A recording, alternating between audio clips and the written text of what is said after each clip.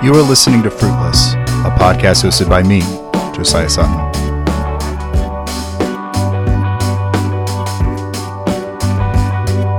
This is episode 10, Iowa and the Right, featuring Gavin Aronsen.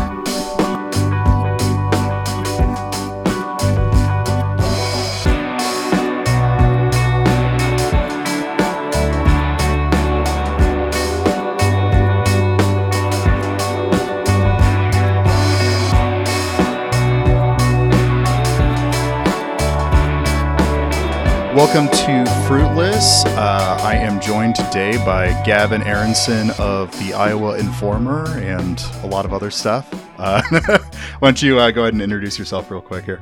I founded the Iowa Informer, which is independent, now kind of lapsed for the time being anyway, publication. It did have a print version at one point.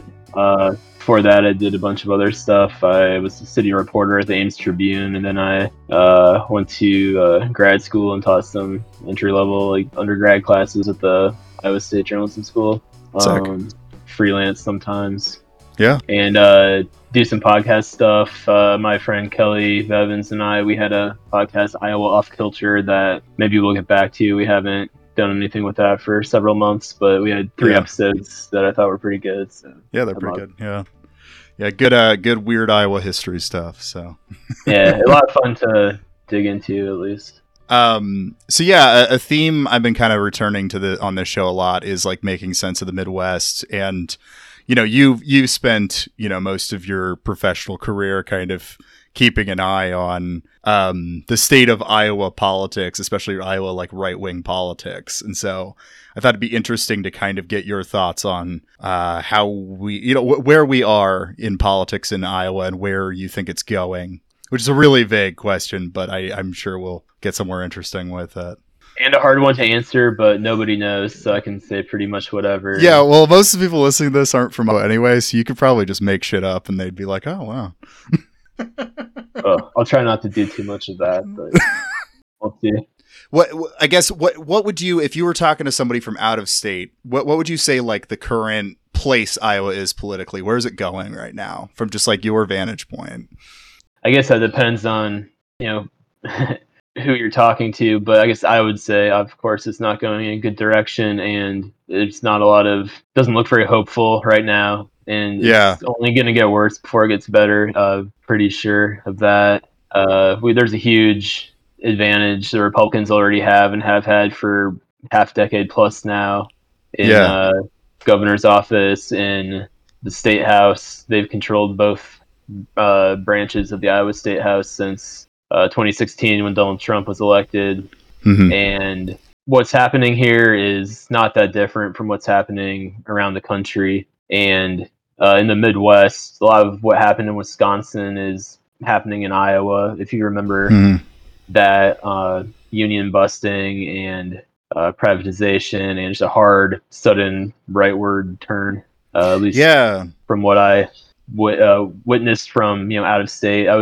I think I was at Mother Jones at the time when that happened in the early 2010s, doing a fellowship there and covering campaign finance and digging into that. So I do have a little background on Wisconsin. And then that's basically what ended up happening in Iowa. And a lot of these political operatives, they, of course, jumped from state to state. And there were, some from Wisconsin who just carried that model over to Iowa and, in their perspective, very successfully, I'm sure they would think. Yeah. So we're seeing this like rightward pivot. You said like the early 2010s is like when you kind of was seeing that, at least in Wisconsin. If I remember correctly, because I was on several projects when I was at Mother Jones. I was there for about 3 years. And when I was earlier on, I was doing campaign finance stuff. And I remember Wisconsin was one of the places, maybe that was before it happened, but Scott Walker, and that's Scott Walker, right? Because like the old conventional wisdom, at least from I remember growing up, was that Iowa's like a swing state. It was kind of framed that way anyway. That it's kind of on a 50-50. It could go either way. I mean, didn't it go for Obama right during the? But something seems to have like shifted I don't know. It feels like palpable in the air here. It feels like there is a pretty strong right wing direction. What do you think what do you think you could hold responsible for that, if anything specific? I should have prepared for that one better because I knew you were going to ask something like that. Uh, it is interesting that Iowa went for Obama and then turned around and went for Trump. Yeah. But that happened, not just in Iowa. That was none of these trends are unique to Iowa, but it's something that before it happened in Iowa. I of course hoped it wouldn't come here, but it's really But here it is. Yeah. has swept over the state and quite dramatically. So Mm-hmm. there are a lot of factors, and there are a lot of people who have are more credentialed than I am, who I don't think have a great answer for all of that either. One thing in Iowa specifically is Mike Gronstall, Iowa Senate leader. He for a long time held on, and the Iowa Senate had a 26-24 majority of Democrats. And when he left office, all bets are off then, because that's when Republicans pretty much had their way with Mm-hmm. everything. Yeah. And just whatever allure of Trump, people have all kinds of theories. And Yeah. Iowa demographically is changing, I suppose, but Mm-hmm. it's more than that. And he was just Mm-hmm. he caught on in Iowa, and people liked what he had to. Had to say, yeah. Yeah, that's a terrible response. I don't have a great answer No, for but I that. mean, I think everybody has been, since 2016, kind of scrambling to figure out what the hell has been happening with the country broadly. And, not that there weren't like reactionary elements of the country before then, of course, but something just seemed to have flipped in the air. And I think part of it is just I don't want to say polarization really, because I kind of hate that, because it kind of leads down Yeah. the road to this false dichotomy between the left and right both being, Oh, two sides, equally oh, bad. Yeah, which right, is right. not what's happening. No. But I mean, Trump, he just said whatever the hell he wanted to say, and I think that is, part of it. It really broke just all the conventional, accepted Mm-hmm. conventions of politics and a lot of Yeah. norms that he showed pretty effectively that the only thing holding those together were the fact that people were accepting them as Mm-hmm. the standards, and when you just blow that up, then things are Yeah. going to change. Yeah. Yeah, I mean, I think that's probably a big part of what's happened here. You mentioned demographic changes.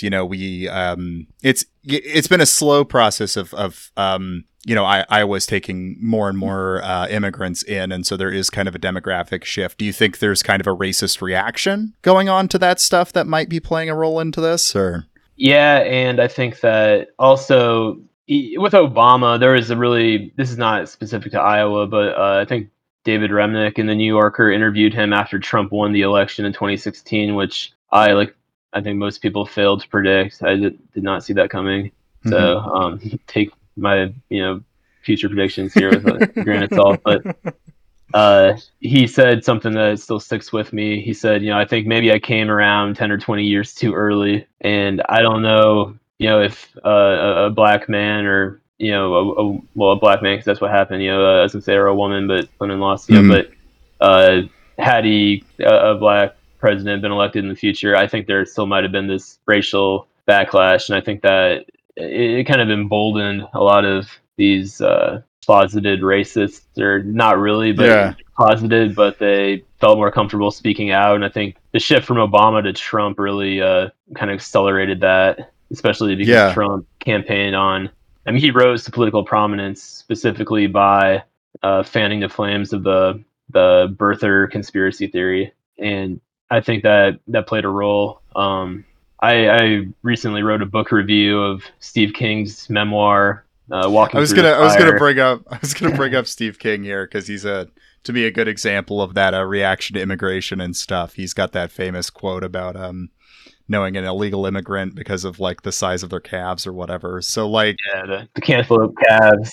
but yeah, so you wrote a review of Steve King's book. Yeah, and I wrote that for Men Yell at Me, which is Liz Lenz's Substack. She's a prominent journalist who's based in Iowa, Cedar Rapids. Hmm. I believe she wrote for the Cedar Rapids Gazette, and then the Iowa Republican Party basically ran a successful smear campaign against her and pressured the owners of the paper to fire her, which is a pretty shitty thing that we should return to that story in a second. I don't know that story, but yeah, what were you saying about Steve King's book? Substack. Since I wrote that review, and one of the things I tried to focus on in that was just how the Iowa Republican Party will claim that they took care of Steve King, and but they never truly grappled with his really very explicit racism and white nationalist rhetoric. They never even directly called it that. The Randy Feenstra, who beat him eventually in the 2020 primary, called his rhetoric caustic rhetoric, and that's about as far as he ever went. Racism never played a role in the primary, aside from there's like the elephant in the room. It's obvious like why Steve King became a politically toxic figure for the party, but they tolerated him up until that point. So, and one thing I wrote in the review too is that there's so many political figures in Iowa, in the state house, current elected representatives who are calling the shots, who supported Steve King for years, who have, more or less, broadly speaking, the same political views that he does, and who, are facing no consequences for any of that. They might, and they don't even conceal it all that well. They don't, spout, rhetoric straight from like a stump speech or like a Klan rally like Steve King kind of did with diversity is not our strength and things like that. It's pretty obvious where Steve King is getting his information, but I mean, effectively, it's really no different. They have the same worldview. Yeah, it's King was kind of like an earlier version of the kind of what has become like Trumpism, right? It's the more mask off, like here's the straight up with the kind of racist stuff. Is like a lot of the Republicans in Iowa prior to Trump, in my memory anyway, had like an attempt to try to seem like, I don't know, more balanced, like, oh, they just happened to be conservatives, which they obviously they always held these views, but they were never, as explicit as like something just that kind of switched in 2016.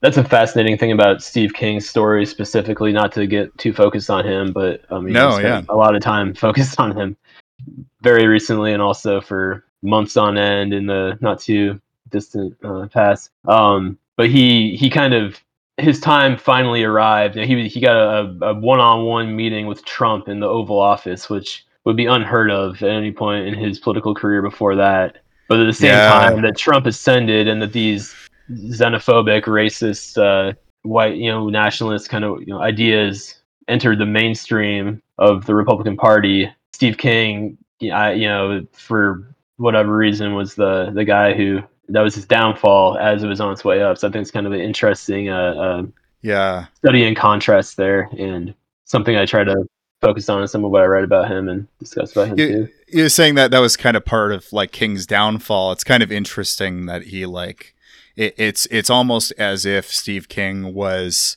a Trumpian politician like too early, because I think if he did the shit he was doing, like if he started his political career right now, I could see him being like a Ron DeSantis figure, like somebody people really like conservatives really like. But I mean, they did like him, but yeah, you look at who's in Congress now, and even, I mean, Steve King just maybe like unlocked his, what was his id, or I don't know, like his he. I mean, he was just flying to Europe and meeting with fascist political parties left and right and saying stuff that was just, I mean, for a while before I got used to it, it's like, holy shit, like he is really just going all out. Yeah. And, it was not certain for a while whether or not he was going to take it too far and actually face any consequences. And then the J.D. Scholten election in 2018 showed that, okay, yeah, he is vulnerable. But now you look at like Viktor Orban is they had the CPAC Hungary gathering, and I think he's invited to the U.S. CPAC. And he's isn't that in Dallas this week? Actually, yeah, that's not good.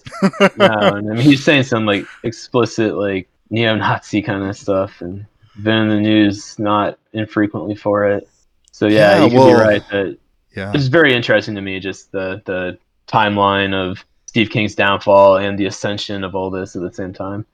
I was unaware of this, and you kind of said it there. This is before even all this. Steve King had flown out to meet Viktor Orban, or was it someone else in Europe you were referring to? Well, I believe there's a photo of him with Viktor Orban in his memoir. Oh man, There's a photo of several people. He has a whole chapter on Viktor Orban and like really? the Great Replacement. Yeah, here's Wow. Steve King in Hungary meeting with Viktor Orban right here. Jesus. And what year is that? Does it say? October 4th, 2016. So he was on it. Yeah, he was a what do you call that? An early adopter of the European fascists. Because you're seeing like the Viktor Orban is like I think it's really troubling, the kind of love affair that the American conservative movement is kind of having with him right now.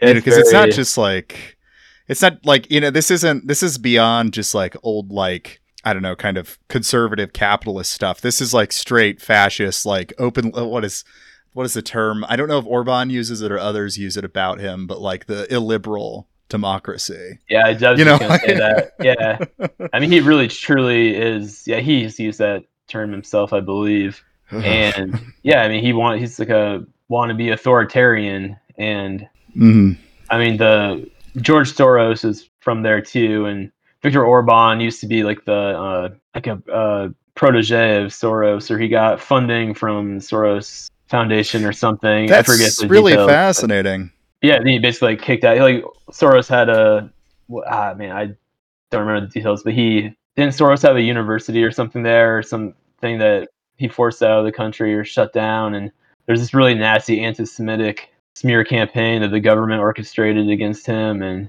just really out in the open stuff. Oh wow, I never made that connection. Like, I mean, I made the connection that stuff about George Soros was often anti-Semitic, but I didn't realize that had a connection to Hungary in that way. Yeah, I think Hungary is going to be, unfortunately, a pretty important country going forward for the right, because I think of like the role like the USSR or Cuba had for the far left in the US, where they would like, like a leftist intellectual would get to go tour the USSR or something like that. Like that's what Orban's doing with right-wing figures right now is, I think of like Rod Dreher just moved to Hungary recently.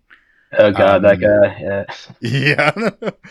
Yeah, he spent all of his career writing about how important it is to maintain family and keep your roots, and then he got divorced, ditched his kids, and moved to Hungary. So yeah, I followed that a bit.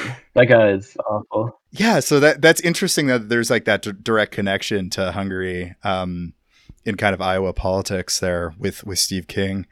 So Steve King's like one of the bigger like right-wing figures from here. I think also really quickly. Also the Tucker Carlson is a big Orban stan. Oh, and yes. He recently appeared at the Family Leaders Annual Summit in Iowa. In Iowa. Yeah, I was actually going to bring that up, so might as well bring it up now. Because a lot of people were saying that he was hinting at running. What do you think that Tucker's going to try to run in 2024 or not? If I had to guess, no. Your guess is no? I mean, who the fuck knows? But they say that about everybody, and maybe he's testing the water because someone suggested that, or he's got some idea of that. But yeah, what do you think? Do you think he's? I almost am convinced he's going to run in 2024, but if he doesn't, I think he's going to get into electoral politics eventually here. Because I think Trump established that route that you can go from like media to. Yeah, that's what I was just going to say. Like maybe he'd run as like a publicity stunt, which I think is, pretty well established. That's why Trump ran too, and then he just accidentally kind of won. That's exactly what happened with him. And so, yeah, who knows? Maybe President Carlson. Jesus. Oh man, no, that was so funny because my Twitter people were starting to hum about like he might be about to announce he's going to run, and I was like looking at where he was speaking at, and I realized it was a block away from where I was working at. Oh, really? Okay. Yeah. I was like, because I was downtown Des Moines. Yeah. I thought about trying to like go sneak in or something, but I should have. I've just been I need to get back into doing some writing because I just I got really burned out on it, Yeah. and a lot was going on last year, and I just stepped away. And Yeah. I'm glad I wrote that book review, but I need to start getting back into it Yeah. again. Yeah. Well, yeah, you were a lot more active during the 2020 protests because you were working with Aaron Calvin. And I think that's kind of an interesting direction to maybe go to here for a Yeah, sure. second because I was going to mention another figure I think of as pretty important to understanding the right in Iowa right now is Kim Reynolds, and she really like. It was before 2020 that I was aware that she was like bad, obviously that we had a bad governor, but it was during 2020 that you really got to see her like become this, I don't know, really a figure. Well, I guess it was also it was a combination of COVID and the protests because she was really, really failing with the COVID response. And then like notoriously she like kind of hit a protester with her car during BLM. Yeah. Yeah, Jalen Cavill, who ended up Yeah. running for Well, office yeah. later on. One of her drivers did. Yeah, she didn't, I should say. Yeah. Yeah. She was just in the car that hit a protester. That's all. But no, I was gonna say like there was definitely a switch that happened in 2020 here as well because for me anyway, I know like it was a big moment of like I didn't expect the protests to get as big as they did in Des Moines for the bit that they were. But then, there was it kind of locked into step where it's like, okay, Kim Reynolds backing the cops. We're getting this like, emphasis on like trying to militarize DMPD. I don't know. Something really changed in 2020 for me, but I have a hard time putting my finger on what it was. Well, that was fascinating to me because one of the things I did at Mother Jones when I was an intern there, and then got this fellowship that kept getting extended. And one of the reasons, or the reason I initially did, was because I was every like day after work, I was going to the Occupy Oakland protests. And that's really turned me into the lunatic on Twitter I am today because I had like, they made all the new interns join Twitter if they weren't on it, which I wasn't, and then I just got like addicted to it basically. I mean, I was like also very into the movement. It was very fascinating to go there and talk to people and watch it. And just the militarized police response is nothing new in Oakland. They have a long, sordid history of it there. And like every day, like there are people saying like, "Oh, I woke up this morning just to like read your tweets from what you were doing, like getting up to the previous night." And so, I mean, I have a lot of. I didn't know what I was doing at the time. Like a lot of my views on protests have been informed by that. That's actually those two posters. Yeah. You can't really see them, but those are like Occupy Oakland posters there. Oh, sick. Yeah. But to like see that in Des Moines, that was the first time they had deployed tear gas, and I can't remember how long, just like ages. And I went to, I was just a girl I was dating at the time, and we were debating whether to go to the protest in Des Moines or Minneapolis. Not too long after the George Floyd murder. And we decided to go to Minneapolis because I was thinking, what could happen in Des Moines. That was like one of the wildest nights in Des Moines that we missed. But Minneapolis was wild too. There was a Wells Fargo on fire, and we took off. Yeah. She didn't want to get in the middle of a riot, police showdown. They were on their way, and she's about to issue dispersal orders. But I did end up going to Des Moines. Sorry for the long story here, but no, you're good. I was trying to figure out places to park, and I just was distracted, and I accidentally drove like right in front of the Capitol, and like right into a cloud of tear gas. And it's like I don't know how like I thought I could get through, but and then there's some protester. She opened the door and like jumped into my car, and then I looked at her, and she looked at me, and she's like, "Oh, sorry, I thought you were somebody else." And she like jumped out. But it was pretty chaotic. It's like, what the hell? This is happening in Iowa. It was very exciting, and I of course there's a lot of blowback to that, and like all this awful like pro police stuff. But it was heartening to see that in light of just such an awful political environment for so long now in Iowa. To see, that's been the most inspiring thing. Really, is seeing some of the activism in Des Moines, particularly, is closest to where I've been. So yeah, I mean, there was I don't know, I think that was probably the point I paid the most attention to local politics because it just, I don't know, it was a very visceral thing going on. And I know the Iowa Informer, this might be an interesting thing to bring up, was critiquing a lot of the way Des Moines media was reporting on, kind of the events that were going on. Especially Aaron was really harsh on some of that. Do you have any thoughts on that, I guess, or about how that was going down? I have a lot of thoughts on that. Yeah, and you mentioned I was more active, I think, with the Informer, and I will say it's a lot easier to be have an active news organization when someone else is reporting for you.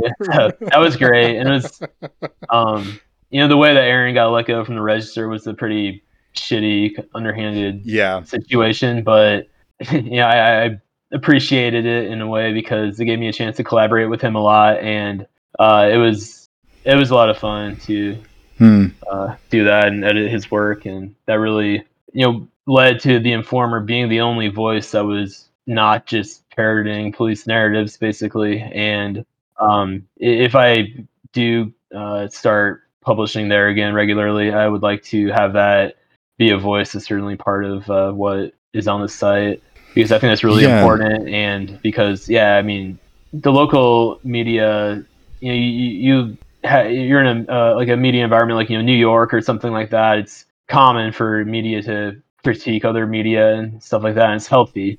And it's not Iowa nice or whatever, but it's like people aren't used to it. They're like, hey, like, why are you being an asshole? We gotta band together. But I think journalists really do the news business or industry in Iowa a disservice by not calling out outlets like KCCI that just routinely just commit ethical violations left and right. It's just they're awful, and I mean that's why I go so hard after them, because I don't not enough people do. I was gonna say there's probably something good to you and Aaron being recently let go under incredibly shitty circumstances. You had somebody working with you who had a vendetta against the Register, and maybe that was for the best. Like, I think the Register just kind of represents like Iowa's or Des Moines like media almost entirely like that in our local stations. It's very homogenous, and we do need more like left critical voices here, but there's just not a lot of it. The Register's not all bad. I mean, the Register does some really good work, but it also publishes some real shitty stuff. It's like any major city newspaper. It's going to be a mixed bag, I guess. But and not much room there for left voices at all. An occasional op-ed or Iowa Voices column or something, but but on the whole, it's a very like centrist thing. Although it definitely used to have like I did we were talking about history here. I did a research project like way back in the day, like for my like freshman year of college or whatever, where I was looking at different like newspapers' reaction to the Nazi rise to power in 1933. And actually the best paper that I read was the Des Moines Register, because AP and like the New York Times and a lot of them were like, this Hitler guy is probably not going to do that much. But the Des Moines Register had reporters in Germany, and they were like, what are you talking about? Goebbels just like led a chant that said lynch Jews. What do you mean this isn't going to be bad? This is clearly bad. I'll have to renew my subscription to newspapers.com. I'd love to read some of that. Yeah, I could try to dig up some of those, but yeah, I mean, it is interesting because Des Moines has I don't know, it was a good media source, but way better than a lot of local papers where they weren't just repeating AP and stuff, at least in the 30s. Well, I was gonna say one thing to add, not about the 30s, but now it's easy to shit on media, and I think it's good to have criticism, and I think people who are closed off to it, I mean that's not the right approach, but print media is what it is. The industry is what it is now, and the Register has fallen victim to it just as much as any other paper.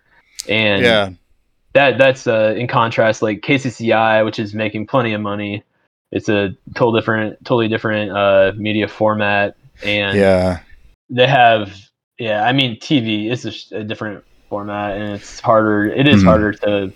You can't put anything in context in like a 30-second news clip, but they also should be held to a far higher standard than what they are. There are TV outlets in local places around the country that do have really good investigative journalism, but there's certainly nothing like that in Central Iowa or No. Well, really and a anywhere I can think of in Iowa.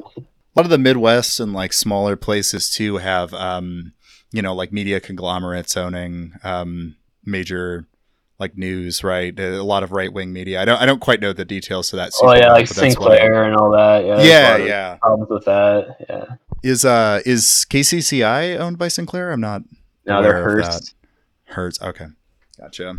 Do you know if that's got like a right wing bend, or is it just kind of a, I don't know. Not like Sinclair. I don't want to speak too much about that because I haven't read about them recently, so I'm not sure Okay, gotcha. what their current, kind of ownership Status, yeah, management kind of thing is. But yes, yeah. not like the explicit right wing, like forcing all their networks or all their stations to run, pro Trump segments and stuff like that. Like Yeah. Oh my god. Sinclair. Yeah. It's good that that's not the case, but yeah, you have like a lot of places, especially in buttfuck nowhere Midwest, have these kind of like stations that are run primarily by like Sinclair or something like that, and that's kind of their main source of news. Although I guess with the internet, you have more options now, but when it comes to like your older folks, like that's where they're getting their information from is that Yeah, and stuff. you talked about Trump and like why is Iowa the way it is now, and part of that is almost more negative when local news really drops the ball on informing the communities, and that's a huge problem with print media because it's impossible. Like the Ames Tribune, when I was a city reporter there, I was covering every city council meeting, every county board of supervisors meeting.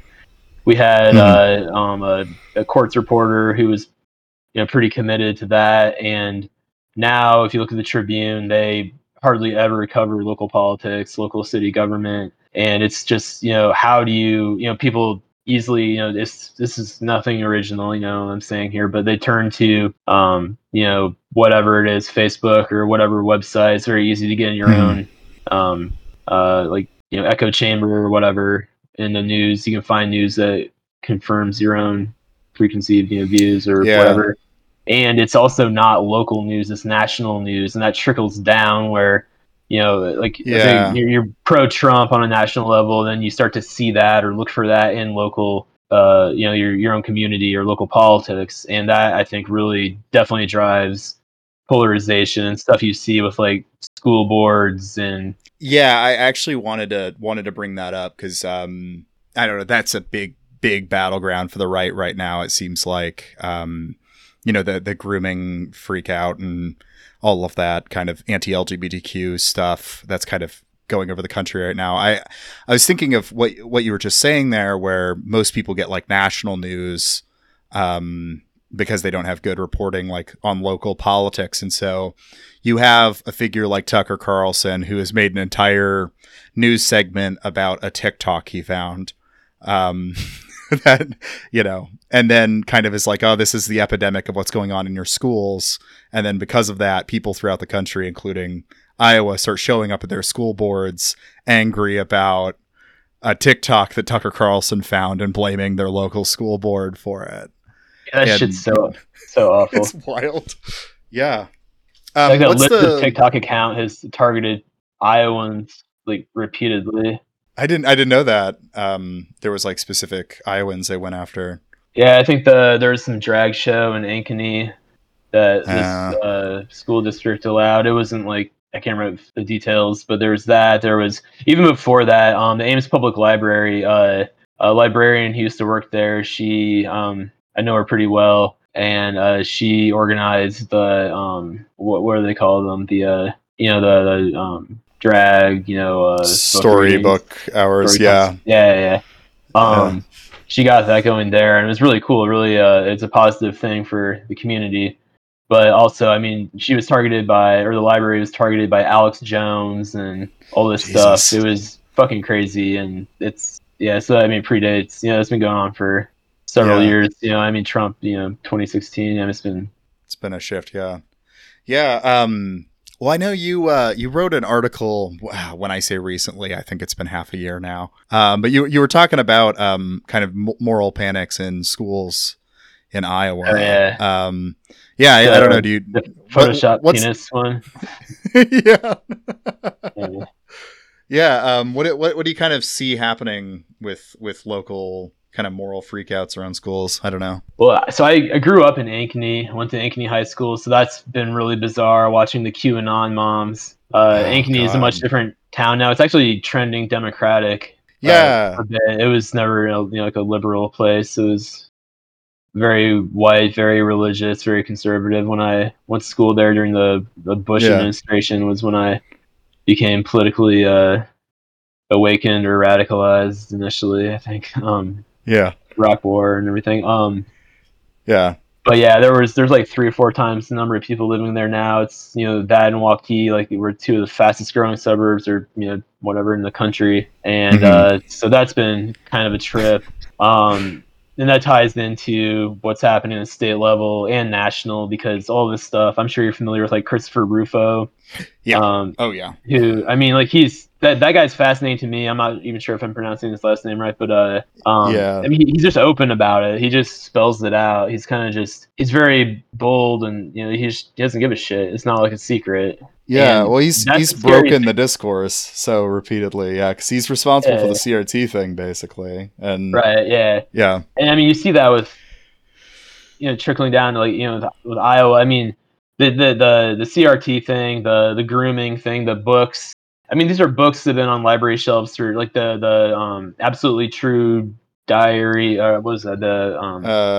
oh yeah, yeah, of a Of part-time an Indian, part-time yeah, Indian. Yeah, I mean yeah, that yeah. book was I mean it's been on the controversial book list of the ALA for a Which decade or is something, and there's never any like huge panic about it. Legislators, it's obviously just political grandstanding and opportunism. It's so transparently obvious, and but yeah, yeah, it's they like the craziest thing with that article that you mentioned was, hmm, or I don't know what the craziest thing was, but Brad Zahn, the head of the Senate Judiciary Committee, yeah, that guy, he's talking about how, I mean, he's completely butchering the definition of what child pornography is.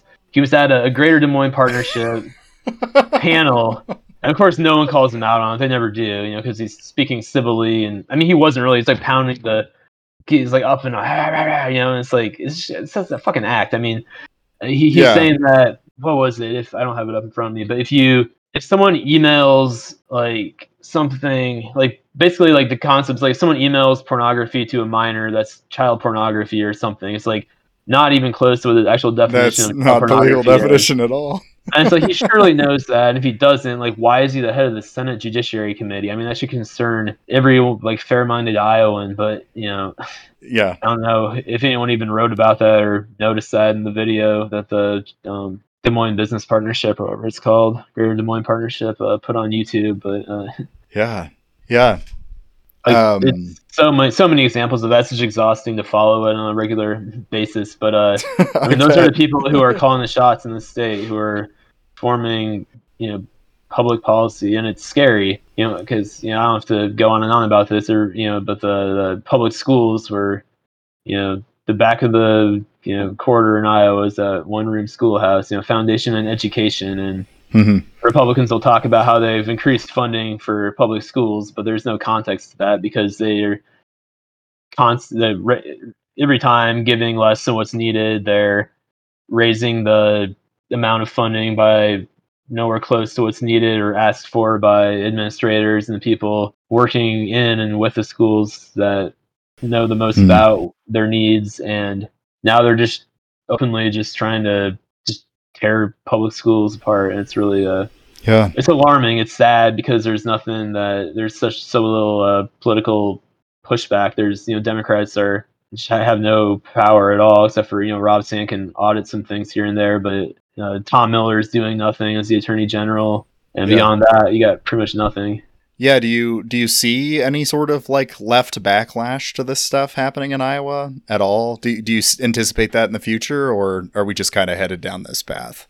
I mean, if I had to get, well, I mean, I think that what's happening in Iowa, again, like I said earlier, is happening across the United States, and I think that the way out of this, might follow a similar trend and just Hmm. kind of ride the political tides. I don't know. I mean, some of this is really hard to push back against a tidal wave. That's just it's kind of like the wave of populism, that brought Trump to power. Yeah. It's easy to criticize Democrats and Democratic inaction. I think a lot of that is very deserved, and I do plenty of it myself. Yeah. And it's easy to sound off on Twitter. I mean, what am I doing to try to organize against it? I don't know, but Yeah. do the informer, I guess. I mean, I don't think that's for nothing, but Yeah. I don't know. I Yeah. wish that there was stronger political resistance, because it seems like there are definitely many people in Iowa who are very upset and rightfully alarmed, like I said, about what's going on here.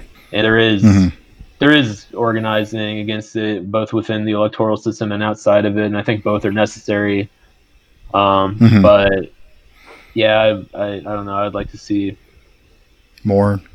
Yeah, and especially within, like, institutionally within the Democratic Party, like, there are some people, there are a lot of good people doing good work and trying to push back in a stronger way, but there's institutionally, I don't think they're doing that. Yeah. Well, and even externally, like I might be wrong at this, but when I think of like ICCI or some of the local progressive orgs, I don't think the school board stuff is their focus, which that's not really a critique of them, because they're focusing on like environmental issues, for instance, which is really necessary. Yeah, like they've always been strong on CAFOs and things like that. And yeah. But yeah, you don't really see like, I don't know, any leftists going to school boards, and maybe that's partially just like people with kids from Iowa don't usually stay in Iowa. Like they usually moved when they were younger or whatever. There's kind of a pretty bad you go to college here and then you bounce and head to a coast or something. There has been a lot of really strong, I would say, inspiring pushback from students. Good. Within the school districts. You've seen that in some of these districts where they're debating book bans. I'm trying to think of, like, Ankeny, there were students coming, Johnston, and there's that whole thing with Turning Point USA in Johnston, I think, that allowing the student group. Well, there's been the battle over trans athletes as well. Yeah. And I recall seeing some of the students pushing back against that. Yeah, and you're right, though. A lot of them are going to leave Iowa, and I mean, I left Iowa. I came back because I wanted to try to do journalism here, and which I guess I pulled off for a while, and I'm kind of trying to figure out what my next steps are here. But it's unfortunate to see people just so disillusioned with their state. I mean, I get it's Iowa. I mean, like, it's fun to, and I would encourage everyone to travel and not just live and settle down in the community they grew up in. It's great if you have the ability to spread your wings, and go to the coasts and bigger cities and things like that. It's a great just human experience. But we do need people like fighting the battle here, though, and so that's kind the of brain drain thing is a real thing. Yeah, and I don't know. I mean, hopefully we start to see some of that, but like, I don't know how long I'll end up in Iowa. I don't know how long. Everybody, a lot of people I think of as like, just good friends of mine who are progressives usually end up leaving, which is understandable because I mean the direction here just looks bad. But I don't know.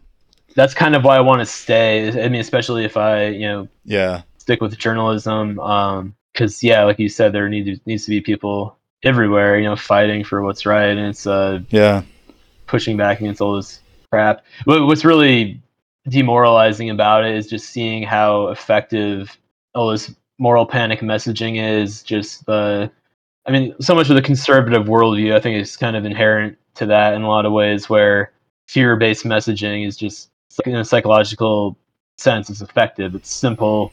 It's black and white thinking. It's strips out all the nuance, and the right, I think, has always been better at that than the left. It's and I don't think the left should do that.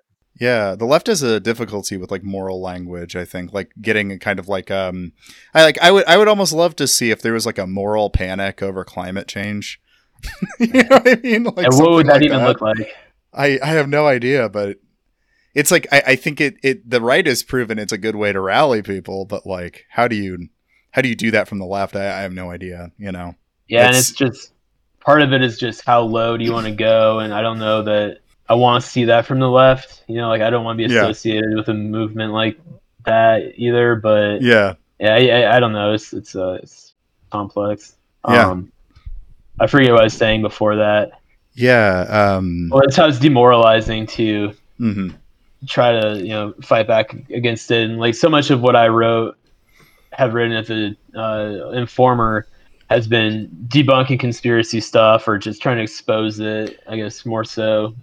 Yeah, And I think that's important to get on the record, but then it's like I'm responding to them. It's so reactive, and I think it's a problem with the Democratic Party too. So I guess I'm guilty of the same thing. I feel like mm-hmm. in a lot of my writing or some of my writing, where you're responding, you're not pushing the narrative in the opposite direction. I guess that's part of it, but it's Mm-hmm. just hard to. I don't have any. I'm spinning my wheels here as I'm saying this, and it's something I wish I had a better answer to. Yeah, I mean, well, because I think part of it is because I think the right has had a victory over how we see the future, because I think it's really, really hard to imagine a progressive future right now. Like with the victories that the right is having, it's like kind of hard to imagine, like to think almost like utopian or in any sort of way about like where things could go. Well, yeah, especially with the courts, and that's a generational thing. I mean, probably.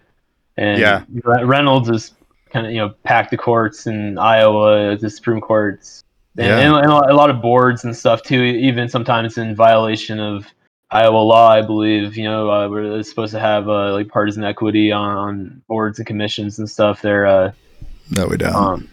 They're Republicans are really, or independents who are actually Republicans for all intents and purposes. Or it's like there's a lot of stuff to contend with mm-hmm.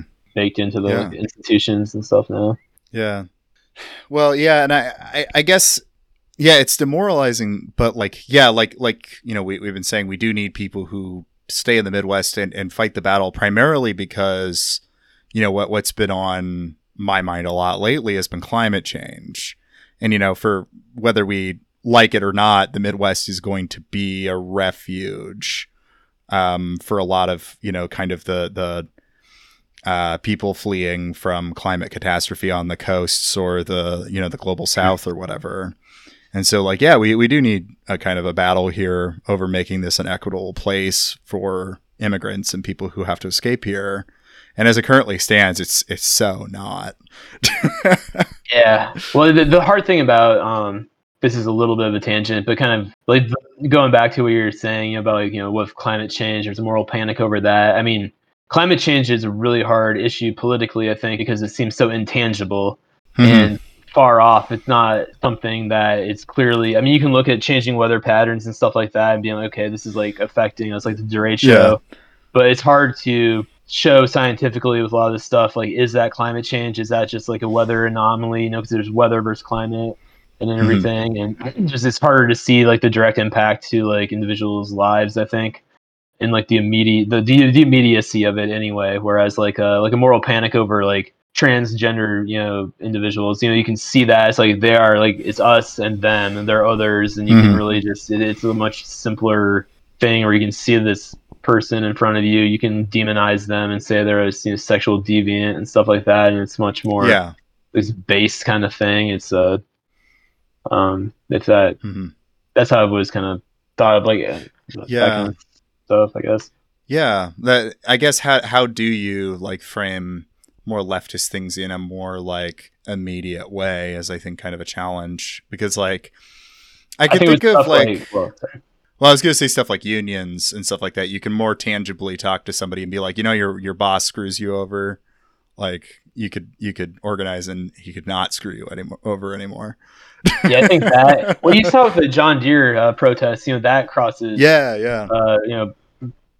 partisan lines, or it's not even about that. But the John Deere protests were interesting because I was in Ankeny at the time when that was happening.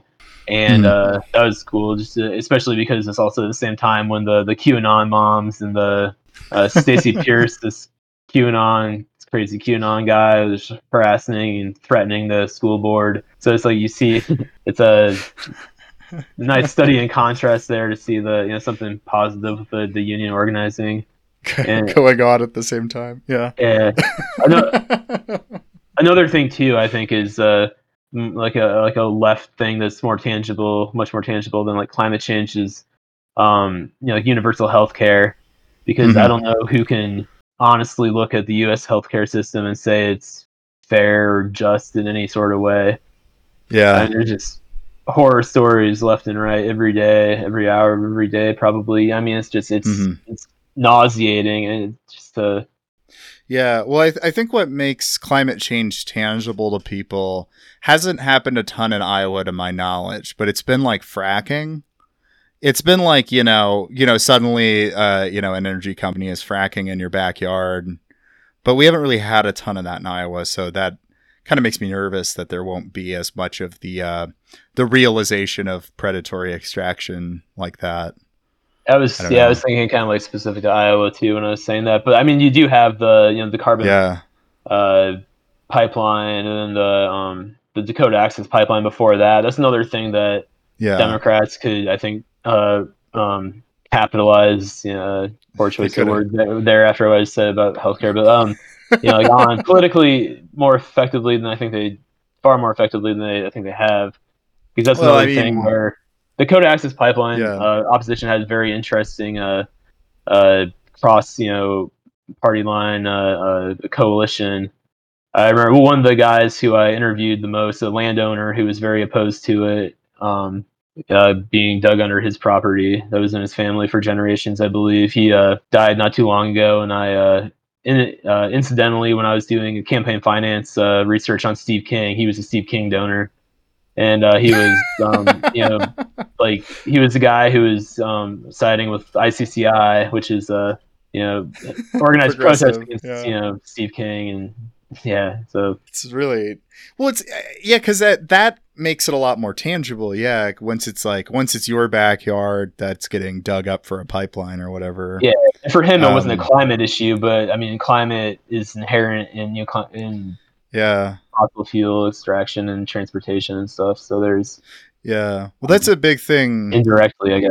Naomi Klein talks a lot about that of like how to organize climate stuff. She was really into pushing for like organizing more in like a local decentralized way where it's more like, okay, this community gets pissed off at the oil or like the coal plant in their Sure, yeah. neighborhood rather than try to like do a sweeping thing because it's much more tangible. It's like, okay, well, I can't breathe here because they're burning coal there. It's more, Yeah, yeah, I for don't sure. know. Yeah.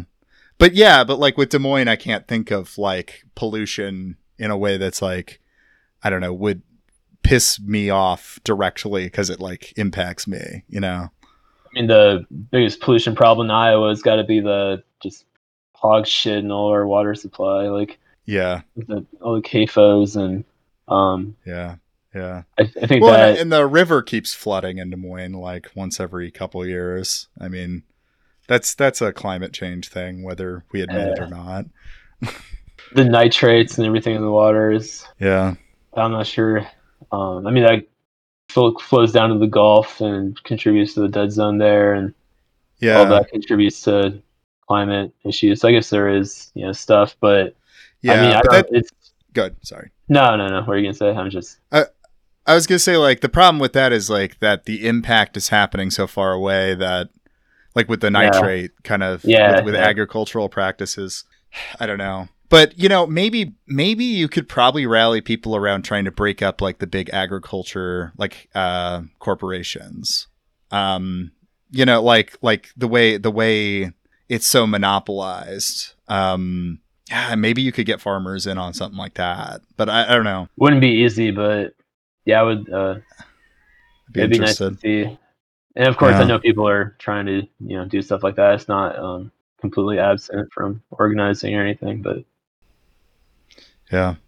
Well, I think we're about hitting the end here. I guess I guess we've said a lot of downer stuff about the direction of Iowa politics. Yeah. Is there anything you're kind of hopeful about at all in the state of Iowa politics? Yeah, I don't sorry, know. I'm a cynic. I am too. That's why I would go this direction as well. Yeah. Yeah, well, like Indira getting elected to the Des Moines City Council, Jalen, he got beat by a pretty large margin, but I mean wasn't that the high, like they poured more money into that state house Mhm. race than I think any other one. And Yeah. those local activism. I mean, I spoke about this a little bit earlier. That I'm hopeful about, and that's great to see.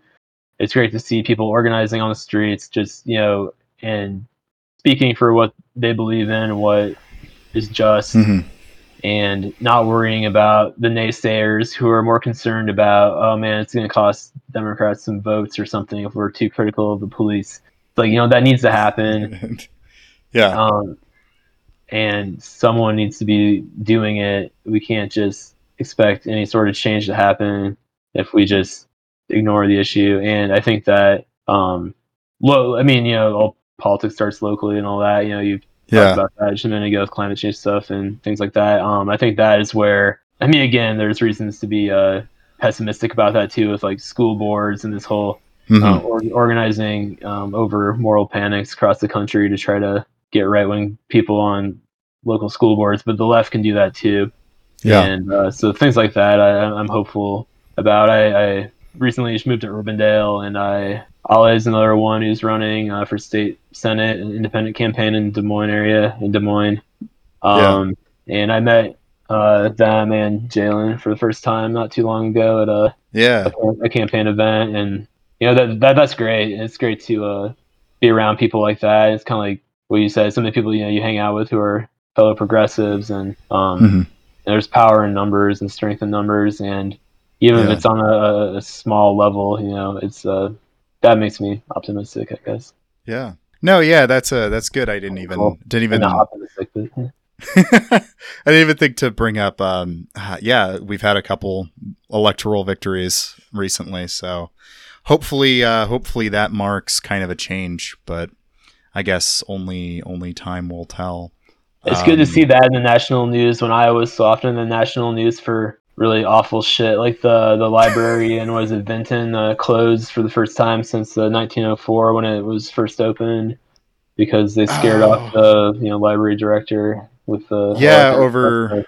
over LGBTQ stuff. Yeah, that's not good. Yeah, and they had like a Um Kamala Harris book that someone requested, so they had that on display, and they were like, "We need a Trump book too," and just ridiculous shit. It's just completely absurd. But that yeah. Iowa's so often in the news for things like that. Like I just said, it's so it's nice to Yeah. like when Indira won, there were national headlines about how like a defund the police candidate can win, and Yeah. one of the first, it was like the third person of color on the city council. I think I saw Yeah. like in its history.